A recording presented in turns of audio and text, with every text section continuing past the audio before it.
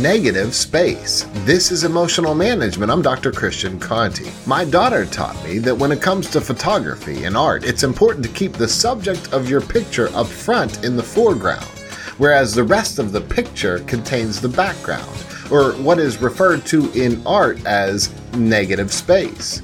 And the same applies to your mind. Of course, what is in your foreground can impact you, but what you might be less aware of is that mental negative space.